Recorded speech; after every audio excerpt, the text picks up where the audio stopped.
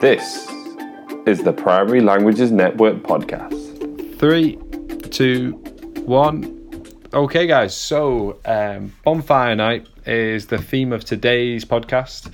I'm here today with Catherine once again, our company coordinator. So she's here to share with you some ideas with Bonfire Night. All right, hi everyone. So I just wanted to share with you a few things that you can use if you want to mark Bonfire Night in your language lessons. It's a great theme for language learning, isn't it? Especially in the earlier stages, I'd say. Absolutely. Would you agree? Definitely. I mean, we've got some resources even on the Key Stage 1 Language Explorers, so you can take this right down into the infants. You can do some activities with your juniors as well, and we've got quite a variety of resources you can use, and there is an activity guide as well in the seasonal special. So it's going to be quite a short one today, but just want to go through a few different things that you might be able to do, and I'll explain which languages they're in as well, and hopefully you'll be able to do something and share some things with us of what you've done in schools. So, Well, let's hear them then. From your dashboard into seasonal specials, autumn term 2, there's a link, Bonfire Night. That's the way I'd like to go into it. And when you land in there, you'll see that there is an activity guide that has a few of the different resources you can use. We have got a fireworks video. This one is only available in French at the moment. There are other things in the other languages as well. There is a creative activities guide which is available for you in French and German and Spanish, and there are actually 3 folders in there, so you can go into the appropriate language, whichever one that you're looking for. Again, in the French, there's a performance poem that you can do, so if you want to make a bit of a performance, maybe do it in an assembly, this might be really lovely, and if you're allowed to record or share it with us, that would be really nice. I'm going to hold you on that performance poem, because I think it's brilliant. I've seen... I think we on the blog we'll probably put a link of Joe doing a firework display with a bunch of trainee teachers. Well, not training teachers they were training. They were official teachers. But it looks brilliant. Like you it's like your own orchestra, and you're setting off the fireworks at different times. Fabulous. And there's a group of people who are blue, and there are a group of people that are green, and a group of people that are yellow. And she'll point at them, and they'll jump in the air and say the word at the same time, and they're like special firework noise. So it looks like great fun. That sounds fantastic. So what a great way, and of reinforcing colours as well. Colours, which we know. You can do colours, you can do numbers, you can do.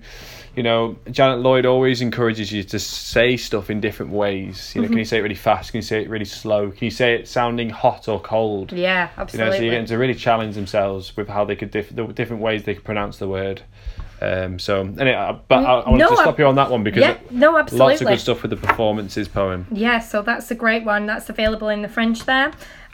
We have some Bonfire stuff also on the Key Stage 1 Language Explorers. So from your dashboard, this time go into Key Stage 1 Scheme of Work and have a look in there, and there's different things you can do with your infants. And because it is basic language like colours or numbers, you can definitely use that in the infants. Absolutely. So get them involved with it as well and make them feel a part of your language celebrations. So, and autumn time we do teach them, maybe not Key Stage 1, but Key Stage 2 especially, we teach them some extra colours, don't we? Yeah, absolutely. And there's a big bit in the year 3 scheme of work, and there's like a marching rhyme and looking up and looking down and seeing the leaves falling down. So it's that's a really, really good one. I think it enforces directions and instructions as well in the scheme of work. So that's a really, really good one. And one thing I just wanted to mention, because I remember doing this last year, is the song, Fireworks Song, which was available in French, called Les Feux d'Artifice, and it's available in the Spanish as well, Los Fuegos Artificiales, and that's a nice